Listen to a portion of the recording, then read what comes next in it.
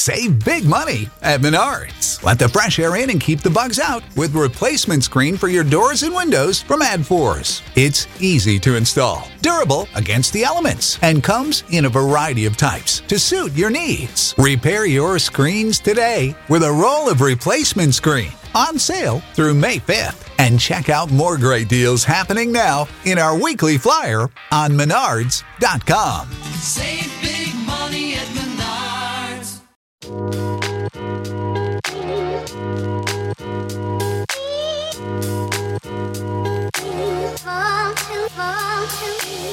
Yeah, welcome to the Triple Threat Podcast. I am DJ Shockley. On the other side of the mic is my man Scotty D. Scotty D, say what up to the people. What up, peep? Hey, man, I want to thank everybody for being here on the Triple Threat Podcast today. I want to thank everybody, first off, for subscribing to the Triple Threat Podcast. I want to thank everybody for following us on Twitter, Instagram. We sure appreciate it. And then we also have it on YouTube as well. So make sure you're following us and watching us in all the different platforms that we have the Triple Threat Podcast. Today, we got a pretty good show, man. We got a lot going on. Obviously, a lot going on in the sports world. I got my man Monty Ortel joining the show. He is the executive director of the Gwinnett Sports Commission and also a part of the Mitsubishi Electric Classic. He runs that tournament. He's been doing it for a very long time. He's going to give us some insight on the Tour Championship, going to give us some insight on some of his favorite courses, but also is going to give us a little background on how these unique events are actually put together. I'm a guy who loves golf. I talk about it every single week on the Triple Threat Podcast, and he's going to give us some insight on some of those cool courses we got going on. Scotty D, let's jump right into it, man. We got a lot going on, man. NFL, let's start in the NFL world. We're 1 week away from some ball happening. Texans and Chiefs are happening on Thursday. Next Thursday, it's going to be fun to watch those guys. The Chiefs just received their rings. Did you see the Chiefs' Super Bowl rings?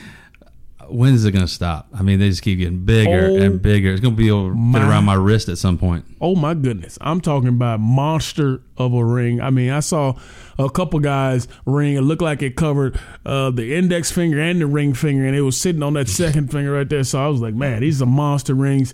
Definitely deserving of those Super Bowl rings. So congrats to the Kansas City Chiefs on that. Joe Mixon this week signed a big 4-year, $48 million extension with the Cincinnati Bengals.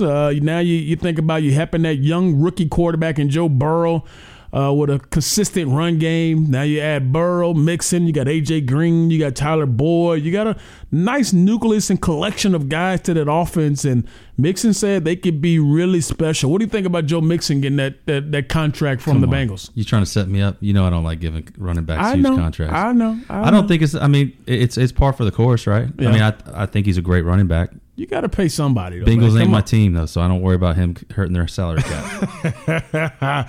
Other running back news, Leonard Fournette got released earlier this week. Actually, out on Monday, the Jags let him go. He had some turmoil time there down in Jacksonville. Now he's trying to file a grievance against the Jags for a $4.1 million salary that the team actually voided. They didn't even pick up his fifth-year option. And you're talking about a guy over time who I still think is one of the top backs in the league. I think he still can be a guy who can pay dividends for you down the road. And I say it like this. When you think about the Jacksonville Jaguars, when you went into a game, when you talked about the Jacksonville Jags offense, the first thing you talked about is who we got to stop. Yeah. You got to stop Leonard Fournette. Absolutely. You didn't talk about we got to worry about Minshew. We got to worry about Blake Bortles. You didn't worry about all that. Right. You worried about stopping Leonard Fournette. Now, obviously, he had some things go on throughout that time there, and maybe that's a good thing. Well, what did you think about when you saw Leonard Fournette, this close to the season being released by the Jacksonville Jaguars? Yeah, timing is weird. Yeah. I feel like there's something out there that's going to pop soon. Yep. But and really, I feel like there's got to be more than we know. Right. It's so hard to watch him not be what I thought he was going to be when he came to the league. True. I remember his couple years at LSU. Man, he was just a man among boys. That's what he looked like. Yeah. So I'm at a loss. But the timing is really, really odd. Right. I wonder if we'll have in 1 week we're sitting here and we have a little bit different team. We may have an idea of what really happened. Maybe. Yeah. So. over the next couple of days, possibly he'll get picked up by somebody. I mean, there's a lot of things that can go on throughout a year where you need a dependable back in this league. So wishing Leonard Fournette well. Hope he gets onto a team. Let's talk some QBs now. A couple guys this week were named the starter of their particular team. We saw the Chargers name Tyrod Taylor, who will be starring for them. Haskins over with Washington was named the starter over Alex Smith. But I know there's a couple rookies I know everybody's looking forward to. We know Joe Burrow. He's been named the starter since he left LSU. Before the draft even started, everybody thought about him. But you still got Tua, who's out there in Miami. You're talking about Jalen Hurts, who's in Philly. You got Eason, who's out in Indianapolis behind Phillip Rivers. Jordan Love, who is behind Aaron Rodgers. Out of those guys, who do you think has a better opportunity to start? Maybe not week one. Jordan Love. No, sorry. Jalen Hurts. Okay. If I say week 5, Jalen Hurts. how many of these guys are starting? Oh. Between you got Burrow, okay, Tua, yeah, Herbert, I'll go through them. Okay. Fitzpatrick's going to do his job. Okay. I don't think Tua will get in this year. Okay. Tyrod Taylor is going to struggle to keep his job. I mean, I'm just going on these guys' track record, right? Okay. He's going to struggle. So I think Justin Herbert has a shot. Why is Tyrod Taylor going to struggle? I think everywhere he's been, he's struggled to keep his job. I don't think he's not talented. I don't think Baker Mayfield gets his job as early as he does if Tyrod Taylor does not get hurt. Yeah. He got hurt. You might be right, yeah. And that was the reason why he was thrust into that. Now, Tyrod's always been – he hasn't put up all the big numbers, but he wins. He's – he doesn't turn the ball over a lot. Don't put up big numbers, but he's a guy that's been steady. So if he can stay healthy, he may, stab off Herbert for a little bit. But when they draft a guy that high, you expect that guy to play. Herbert was what round did Herbert go in? Herbert's 4th round.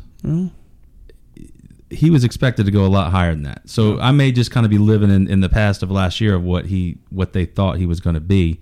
Aaron Rodgers, he's going to have a hard time giving his job up. But I did read yesterday, which was kind of nice because he didn't take the news of them drafting a quarterback very well. Yeah. But he's come out and said, I don't want to have the same relationship I had with Favre when I came out. Did you say first round for Herbert? Because Herbert's first round. Yeah, Herbert's first round. I was thinking of Eason. Oh, yeah, you're thinking Eason. Yeah. I was thinking of Eason, They do look alike, though. They do look alike. I'm telling you. And they're both Washington and Oregon. Yes, they're both 6'5", 6'6", so yeah. I just misspoke. Yeah, no doubt. So, yeah, Eason could be in because he's backing up a 64-year-old quarterback in Indy. So I think he has a shot.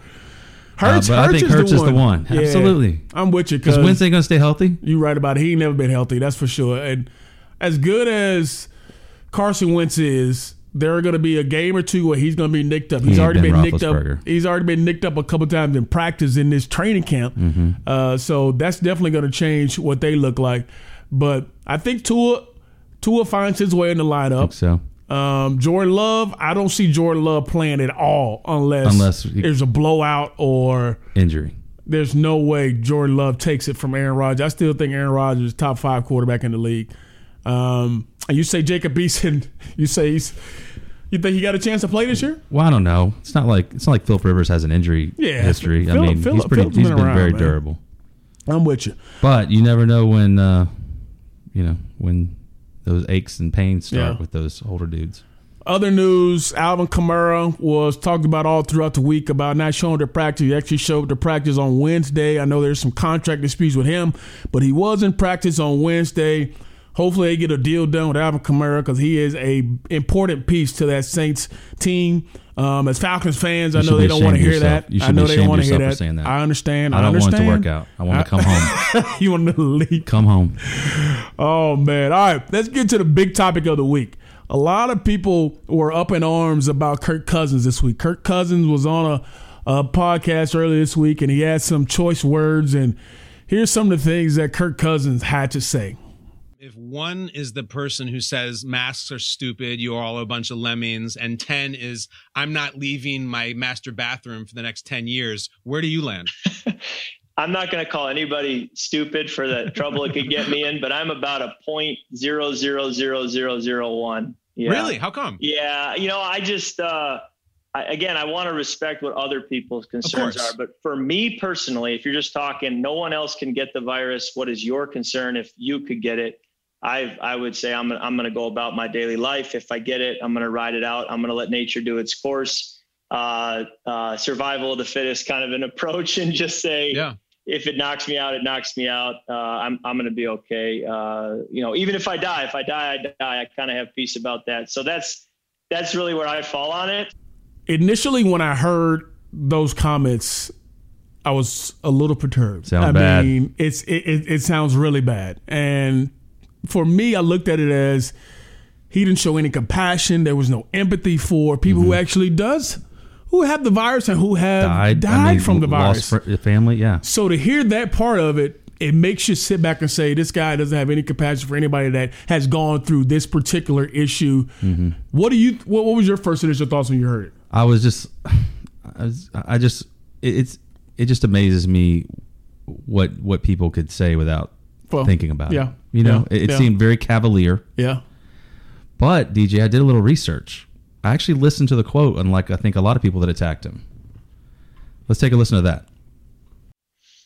Well, I think they're going to try really hard. I think more than anything, it was just we didn't or don't have information. And I think that's what people wanted, was whatever it's going to be, whatever the protocols are going to be, whether it's extremely safe, whether there is some risk involved, we would like to know what it is. What are we signing up for? And I think as we got closer to camp and we did not have that information, it became harder to feel comfortable going back to camp, even if it was going to be very safe, just because we didn't know. And I think we're still trying to figure that out. But then we ask people who we think might be in the know, and their answer back is, I don't know either. I'm in the dark. So that just further shows how unique this is. And, the more we know, whether it's risky or not, we at least then can make an informed decision. What do you think is going to be like, the first time you're doing like a full team period and you're in the huddle with the full offense and, Rudolph has like a huge sneeze? Does everybody freak out? It's odd, right? What do you do? Well, I even think within the building, there's going to be a dichotomy of people who couldn't care less about the virus, have no concern about it, have never lost a minute of sleep about it. And then you get people on the other side of the spectrum who every second of every day, they're consumed with fear about it. And so what you don't know is who's where on the spectrum when you first go back. And so some of it is just, when you're with a smaller group and everyone in the group, is not as concerned, then, is there a way to not freak out when someone sneezes? But then the flip side is, if you're in a huddle and one of these guys is deathly concerned about it, you're not going to disrespect him and sneeze in his face. So we've just got to factor in our audience and the situation. But I mean, we're talking about wearing face shields, and I don't know how we're going to breathe at practice if we're doing that. But at the same time, if that's the protocol and we have to abide by it to have a season, we've got to find a way to make it work. Even if I die, I die. I kind of have peace about that. So that's really where I fall on it. So my opinion, wearing a mask and is really about being respectful to other people. It really has nothing to do with my own personal thoughts. So yes, he says this quotable thing that is just clickbait, and I'm so angry with clickbait right now. Yeah, and that's what everybody latched onto and jumped onto. Right. And I wonder how many of the pundits that were blasting him on ESPN and everywhere else, did they actually watch the show? Yeah. Because that's what I decided to do, and I don't always do that. Sometimes I fall for it too, right? Mm-hmm. But look, again, what he said was cavalier, but he acknowledged that it needs to be done. And that's how I feel. I don't. Yeah.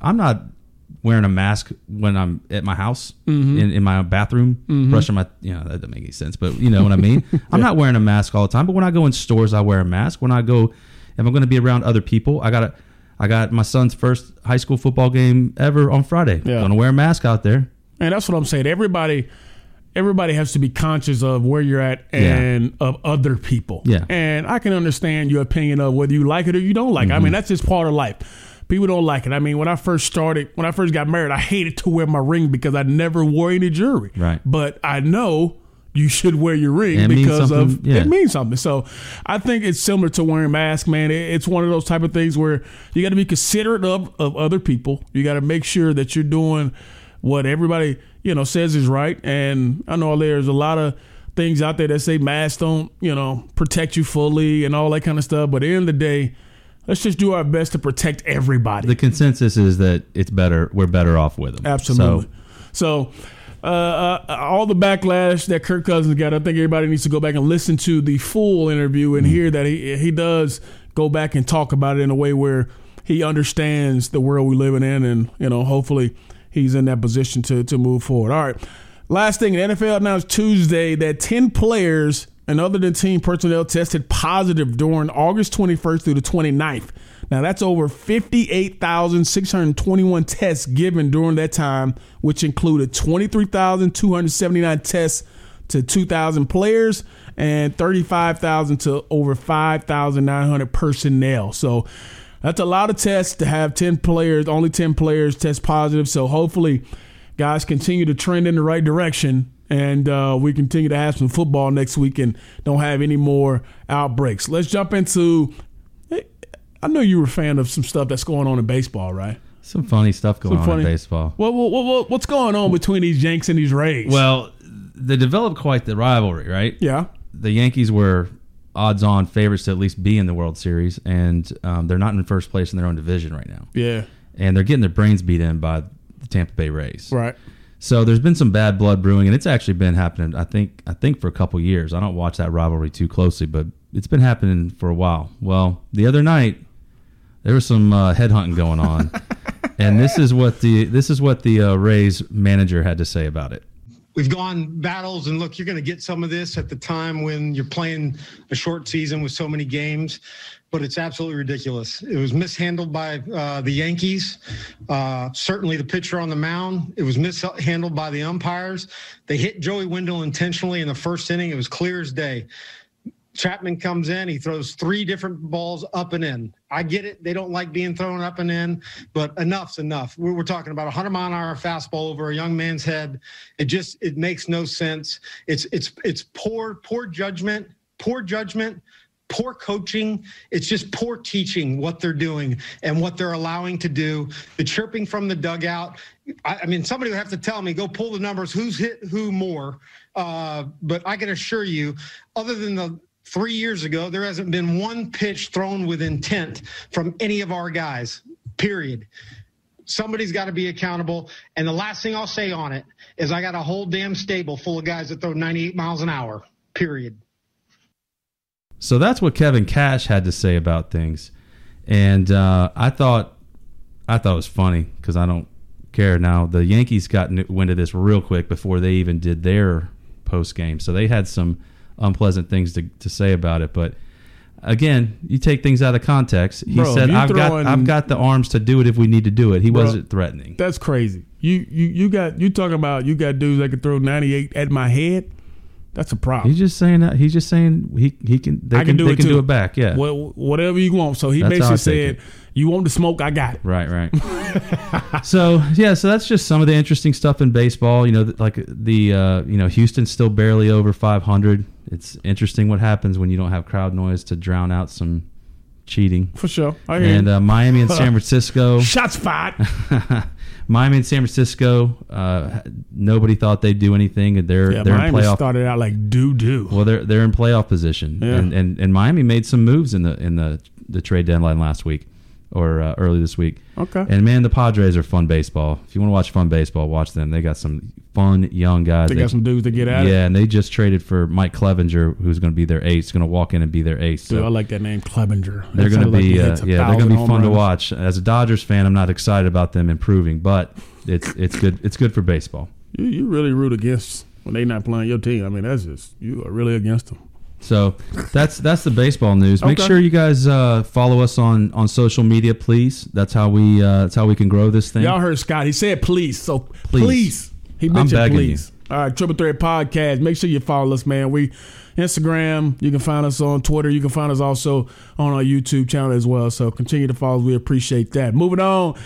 College football. Biggest news out of college football this week is the Big Ten. The Big Ten basically a little bit of backpedaling. Just a small bit of backpedaling. The only thing that really got to me was Big Ten was talking about possibly starting their season in November, and they're saying late November or even early January.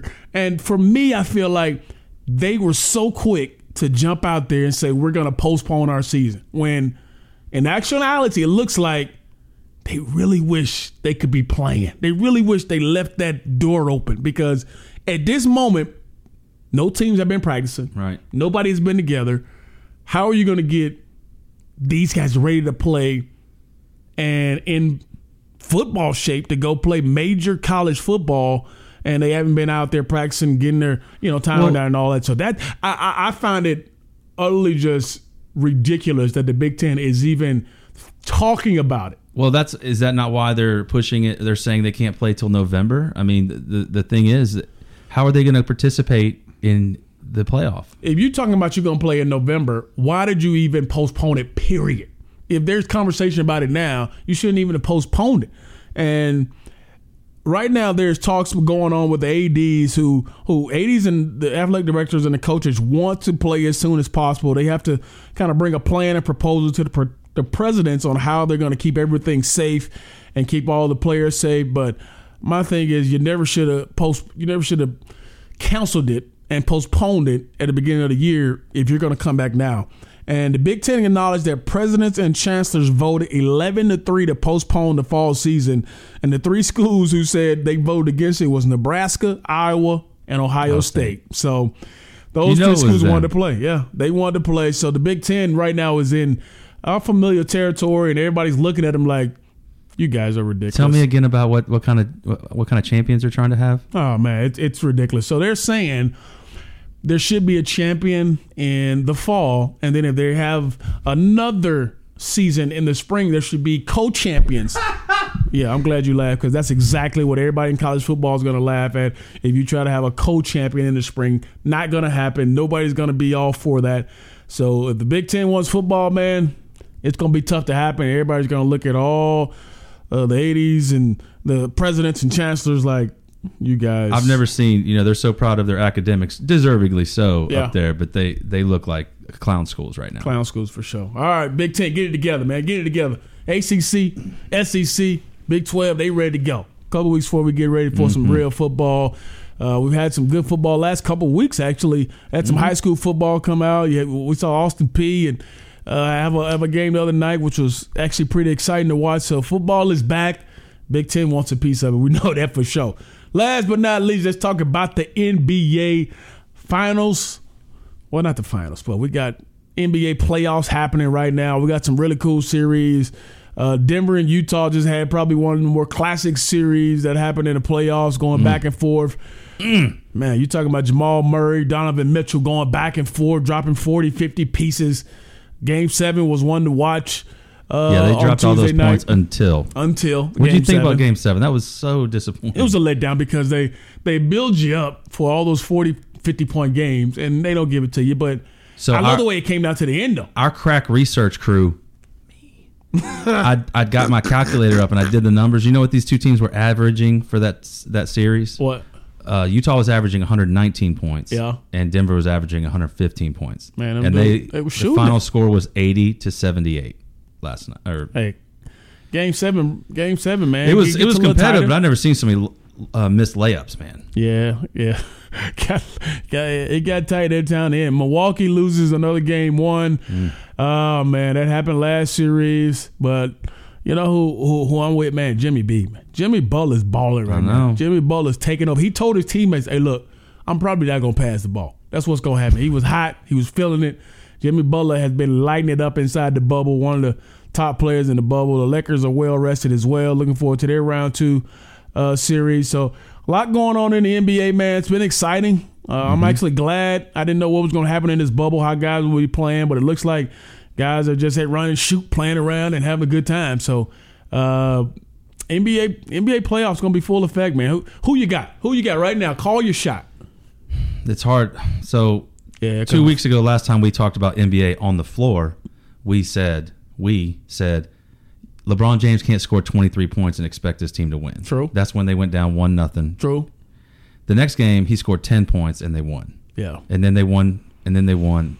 And then they won. Yeah. So that was disappointing. First of all, I thought that was gonna be an awesome series, but it's making it really hard to pick against LA, the Lakers. That is, they're hitting on all cylinders. I mean, they got the most big men I ever seen in my life on that team who can run, and LeBron's playing at a high level. you got a great chance. AD's playing at a high level. They're two toughest guy to stop. I can't pick against them coming out of the West, and in the East, it's a mess. Boston showed haven't up lost now. a playoff game yet. Boston showed up now. I mean, right? They swept the Sixers, and they haven't lost a playoff game yet. I mean, Tatum is balling. I mean, Boston, Milwaukee, and Miami. Yeah. I don't know. That's a toss up, man. Yeah. We'll see. I think most of those series will probably go 6-7 games. It's Boston the way they playing. They may try to close things out early and get some more rest. But, man, I'm looking forward to our next conversation, man. Obviously, the Tour Championship is coming to East Lake this weekend. The top 30 players are coming to East Lake for the Tour Championship. FedEx Cup is on the line. And I got a guy coming up next who's going to talk about it, who knows all about the golf world and knows exactly who you should be putting your money on come the Tour Championship. Make sure you subscribe to our YouTube channel if you're watching us. Y'all heard, please subscribe, man. He hit you with the please. All right, my man Monty Ortell coming up next.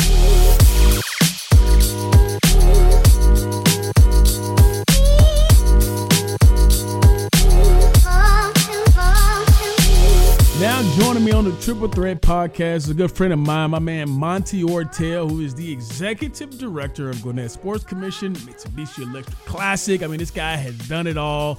He's been around the golf world for a very long time, and I'm just glad to have him on with a big weekend ahead of us with the Tour Championship involved. But before we get to all that, let me introduce you guys to a good friend of mine, my man Monty. Monty, how you doing, man? How you doing throughout all this trying times, I should say, with COVID-19 and everything going on? How's your world?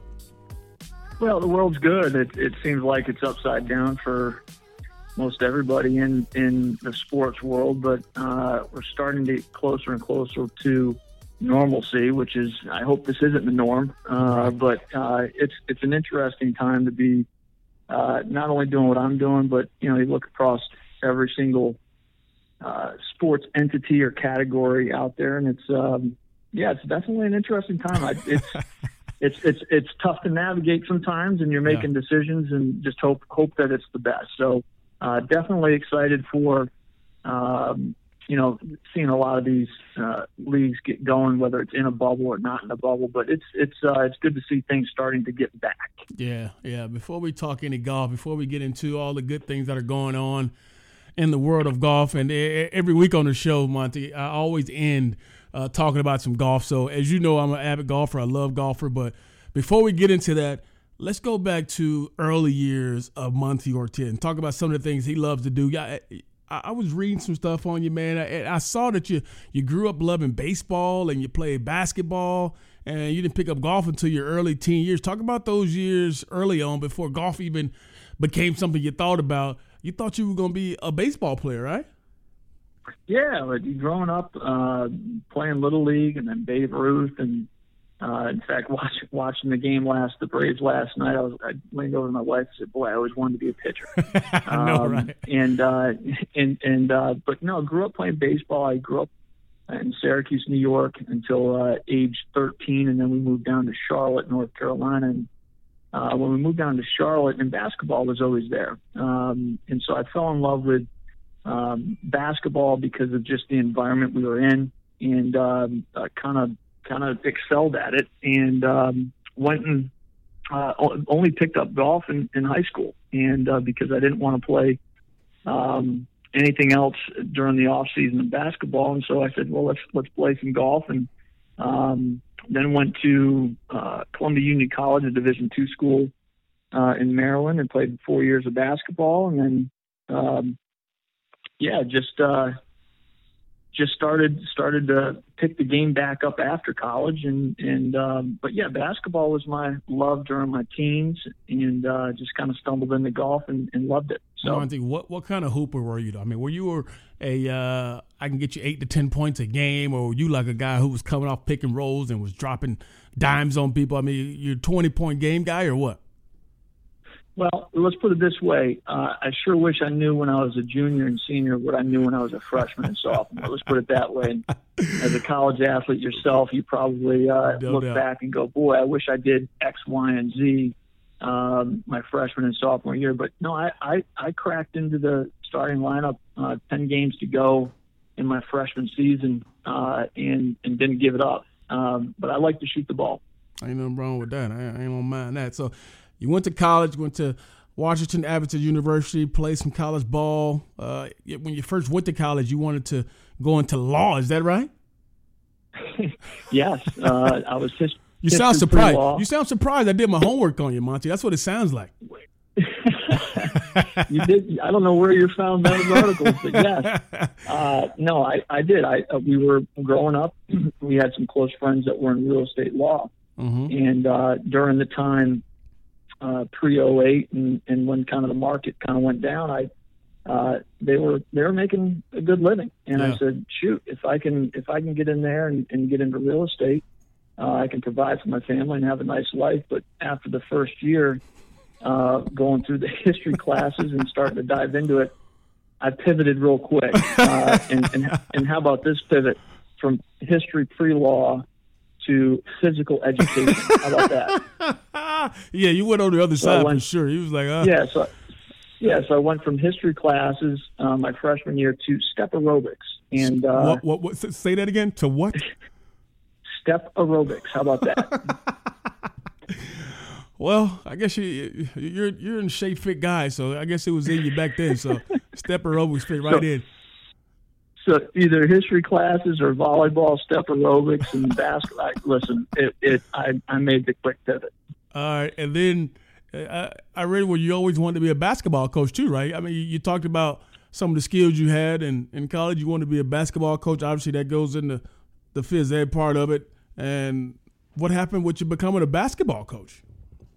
Well, that was interesting too, because playing 4 years of college, being a captain of my basketball team, and just loving the sport and seeing, and again, you can attest to this too, kind of how those developmental years of young men from age 18 to 21 or 22, and being able, what I learned over those 4 years of team, work ethic, leadership, diversity in different people's thoughts and beliefs and how to come together as a team. And I said, you know what, if I can stay with basketball and develop young men and do what I love to do and be around what I love to do, let me see if this is a route I want to take. So, I took a year off, didn't take a year off, but after I graduated, moved back to Charlotte, taught for a year with all intentions of going back and getting my master's degree,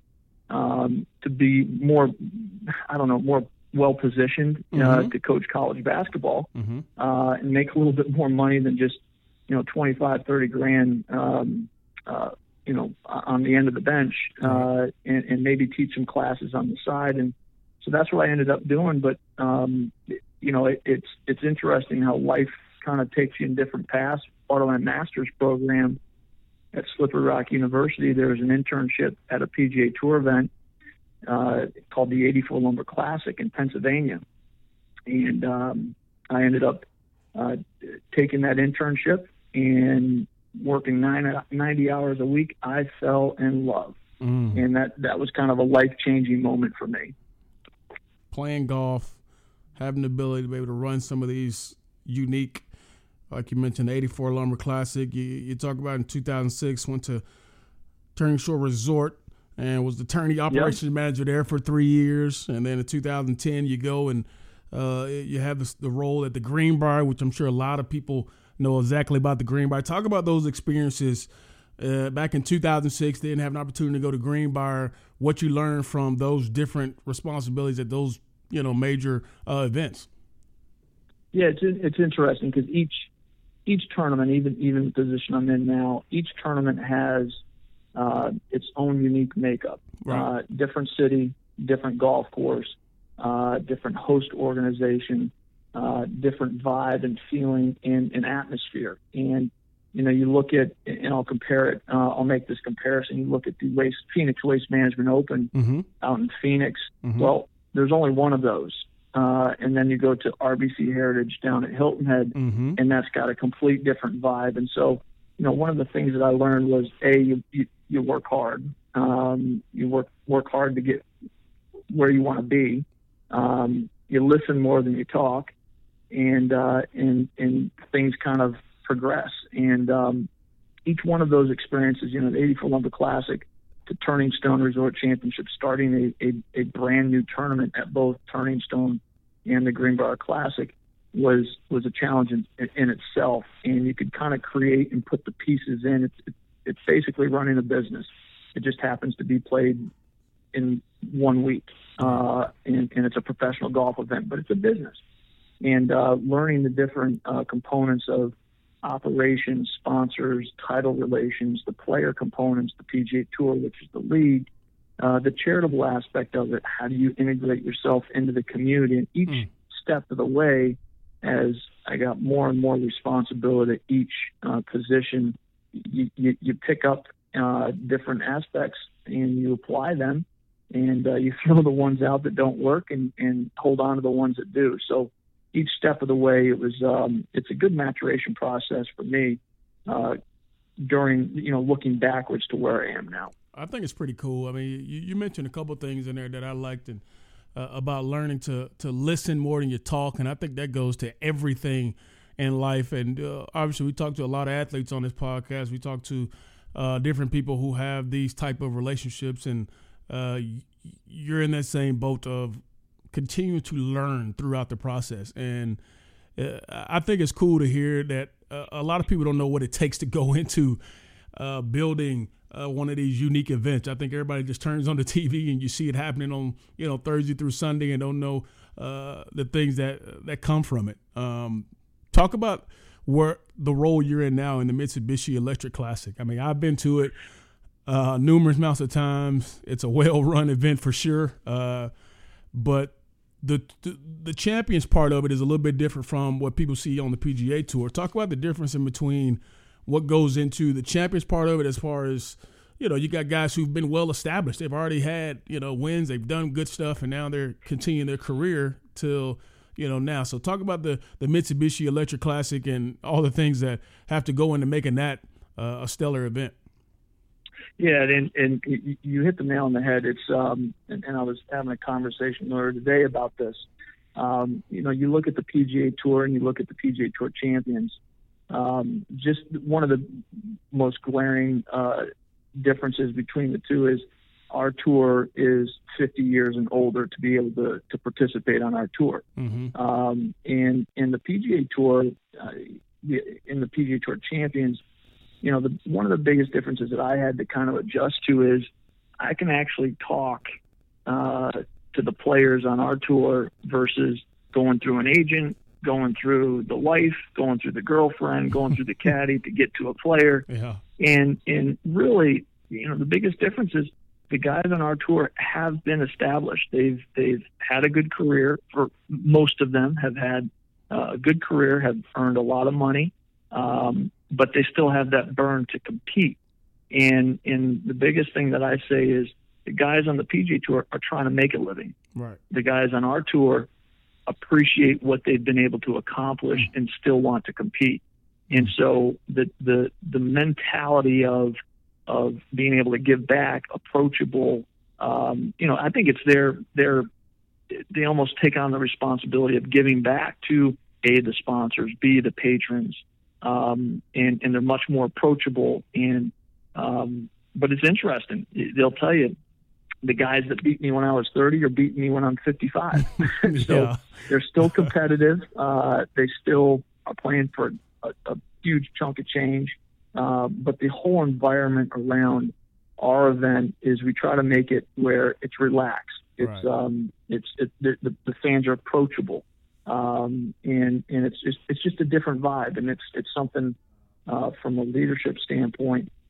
I wouldn't say it's less stress, but it's more manageable and enjoyable stress because it's just a good vibe. And so that's one of the biggest differences. I think the guys on the PGA Tour champions get it, and there's a lot. They're more reflective than trying to say, okay, I'm trying to keep my card. I'm trying to be in the top 125 or 120 or make it to the tour championship and top 30. So it's a little bit different, but I'm telling you, these guys are great. And every single one of them are recognizable. you go down the list of who's playing on our tour these days, and it's not a hard sell to figure out who these guys are and what they've accomplished and what they still can accomplish. Oh man, that's pretty cool. I was reading some other stuff about you talking about this particular tournament, and I read where you said the number one goal of this event is not to fill pockets of anyone, but to support charities. And I think that speaks volumes for the type of things you guys are doing. And I know that's why a lot of the players come, because they know there's some good causes that are being affected throughout this event. 100%. And we're pretty proud of the fact that since 2013, we've been able to generate not right here in this local community over $2.5 million to support organizations that desperately need it, or can supplement certain things that the initiatives that they're trying to give back. And I always say you give back to the community that you play in, and we play here in Gwinnett County, Atlanta Metro, and we want to give back to this community that supports the event. And that's a huge. It's always nice at the end of the year to close the books and start handing out checks because you've had a good year, and that's what we want to do every single year is close out our books to zero, give everything back to charity that we were able to raise, and it's the players know it, the sponsors know it, and it's a good feeling for us and the entire tournament staff to be able to do that at the end of the year. Now, I'll be remiss. I know I got a lot of people who listen who are golfers, who are the weekend golfers. Guy I do this podcast with, his name is my man Scott Davison. He's a golfer himself. I'm a golfer, as you know. A lot of people who listen are golfers. What's the best advice you give us weekend golfers when we're playing golf? Because everybody's not as good as you, Monty. I played with you before. I know your game. I know how good you are. What is the advice you give us weekend golfers who maybe get out twice a week, if we get out that much, and play some golf? What's the best swing thoughts that we can have while playing? Well, I think the biggest thing is if you're not able to go and play consistently, or at least go and practice, which again, the majority of us, I'd like to practice more. You would too. But I think the biggest thing is just tempo and swing your swing. And I look at it this way, where a lot of guys will play once or twice a month and get frustrated and try to tinker with a bunch of different things. Listen, you've got your own swing. Right. I can't tell you, I'm not a golf coach, but listen, you're natural. Everybody's got their own swing. Right. Play your swing, and work on your tempo, because if you try to overswing, you try to play outside of that, then you're just going to get in more trouble. And don't get frustrated. It's a game. We're not playing this week on the PGA Tour, so it's so tough, though, man. It's so tough. If I'm going to play, if I'm going to play for $5, $10, $15, $20, that gets my blood rose up a little bit. But listen, play your game, play your swing, and just. I don't know. Just don't get frustrated. Well, first off, Monty, I know you. I know you're not playing for $5, $10, $15 because you got that in your left sock, so that's nothing. So I know the games you playing a little bit more than that. But I would love to know, man. Well, what are some of your favorite courses? Because we watch all these crazy nice courses every single week on TV, and you're like, oh, I would love to be able to play there or just see the course. What are some courses that you would say are like must-see venues or places that you've enjoyed going to see? Well, I get that question often, and it's interesting because my responses are typically not golf courses that you see on TV or you hear of much. And I'll name a couple, but I will reference a few that are more notable. My favorite golf course, and I've only played it a handful of times, is just north of Chattanooga. It's called the Honors Course. It's a Pete Dye design, and it's one of my favorites. And so I would rank that on the top.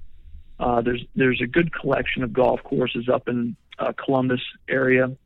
The Golf Club, another Pete Dye design, one of his first golf courses that he designed. Mm-hmm. Muirfield Village, if you're wanting to play That looks a beautiful. course that will just beat your brains in, if you're not on. I mean, the false fronts on that golf course is TV doesn't do it justice. Oh man. I mean, I've missed the wrong end of an approach shot and had a 60-yard chip. So that's a tough one. Jeez. And then I'll name one more too. Is probably one of the most notable courses that, and it's not one of my favorites because I've never played it well. But TPC Sawgrass. Ooh, yeah. If you have the opportunity to play it, whether you played it on Tiger Woods or you see it on TV, Yeah. it is a golf course that is not forgiving, and No. it's designed that way. No. It's not designed that way. But I will say this, DJ, I have never shot over par on hole 17, and I've got one birdie. No way. So never put it in the water. Never put it in the water. I played there one time, and I played that Island Green one time. I parred it. I got off. The caddy asked me, did I want to hit another one just because I was out here? I was like, no, I don't want to mess up my thought of anything else happening. I just say I put it on there. And you know what? Because when I left, they gave me a keychain of it, and it shows your score on it and all this kind of stuff. So I thought it was pretty cool. So it's cool to hear you say that and hear a person who actually plays some good golf have some struggles there, because I thought I was the only one there.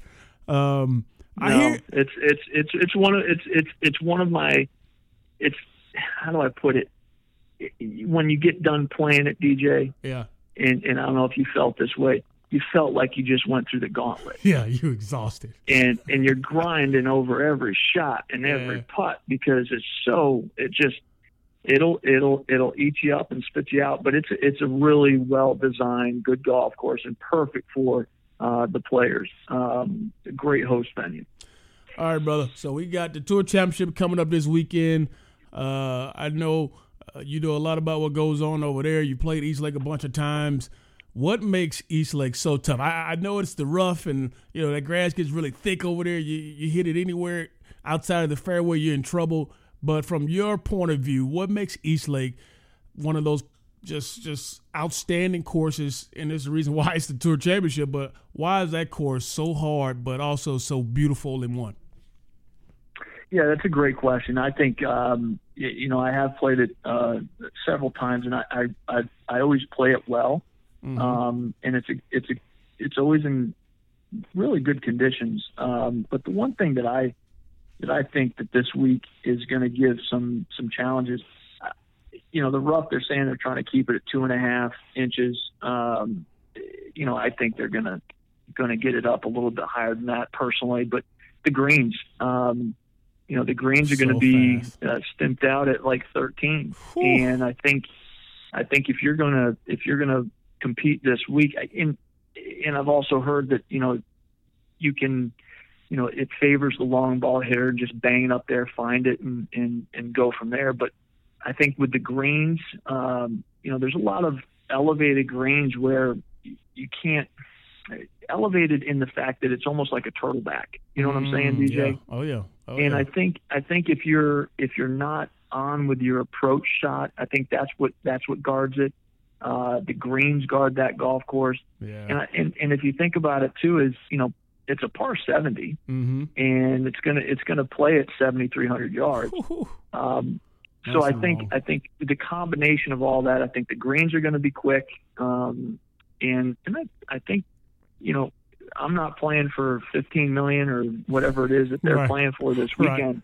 But I think that added pressure kind of makes the fairways a little bit tighter. Oh man. That hole a little bit smaller. But no, I think what guards it is the greens. I really do. I think it's the greens that really guard it. All right, so you got an early favorite. You said this course is good for the long ball hitter. So in my mind, I'm thinking about like Dustin Johnson. I'm thinking like John Rahm. I'm thinking about guys like that who can really pound it.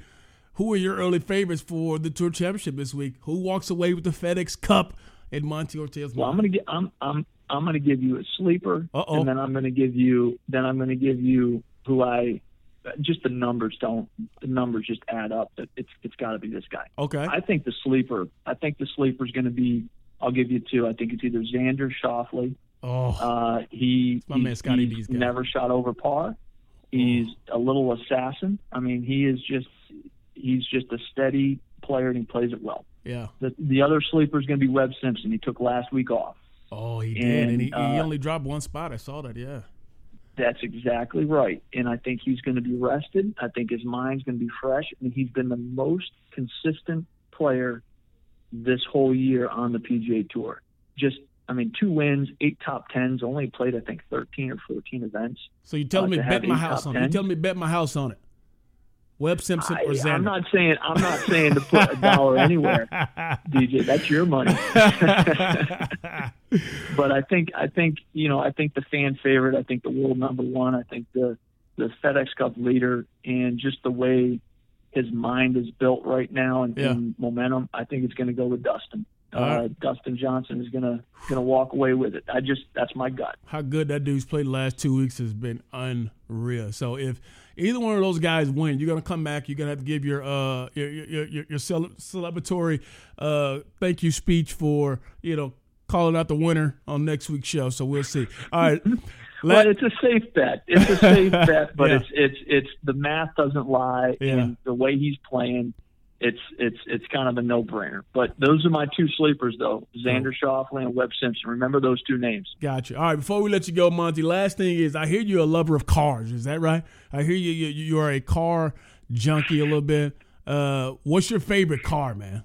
Or if you had unlimited amounts of money and you could buy any car you wanted, what is your fantasy ideal car? Well, I mean, how can you not go with a Bugatti? Ooh. Big money right there. I mean, you can get that now. You can get that now. I mean, no. But if you're talking, I am a lover of cars. But I think from just if you were to, I mean, from a practical, not even practical. It's not practical for me. But I think probably the best lineup of just from the way it's styled, the history, you can't go wrong with the Ferrari, any Ferrari. I think it's just. Will the 3 daughters fit in the Ferrari? Beautiful. No, they probably won't fit in there, will they? That's why I said it's not practical, no matter what I say. Your wife, because every single one I'm going to say is two seats. Your wife Amber would love it for date nights, though. She'd be like, "Yeah, let's ride out." That's right. But no, I think I've said this for years. If I win the big jackpot at some point, I'm going to have a garage full of cars. Nice. Well, Monty, man, I appreciate you coming on, giving us some of your golf knowledge, of course, a big weekend, but also talking about all the great things that are happening with the Mitsubishi Electric Classic, and looking forward to that coming back next year for sure. I know it was tough not to have it this year and all, but I know we're looking forward to, big things happening, and I appreciate you joining us today, man. DJ, I appreciate it, and all the best to you. All right, Monty. Thanks, man. Take care. Be safe, brother. All right, thank you.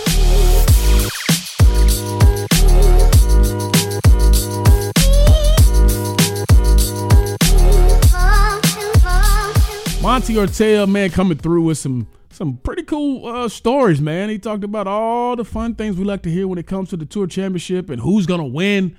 So maybe I put some on my man Xander Schauffele, man. But we appreciate Monty coming on and giving us some great insight into the golf world and what it takes to run a particular event. Continue to subscribe, man. We're on Google. We're on Apple. We're on Spotify, man. You can find us everywhere. You can find us on our YouTube page as well. Continue to share. Continue to tell people. We appreciate you tuning in every single week to the Triple Threat Podcast. From my man Scotty D, I'm DJ Shockley. This has been the Triple Threat Podcast. Deuces.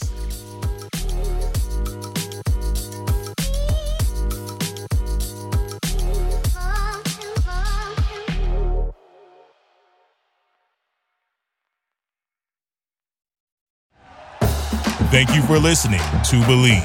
You can show support to your host by subscribing to the show and giving us a 5-star rating on your preferred platform. Check us out at Believe.com and search for BLEAV on YouTube.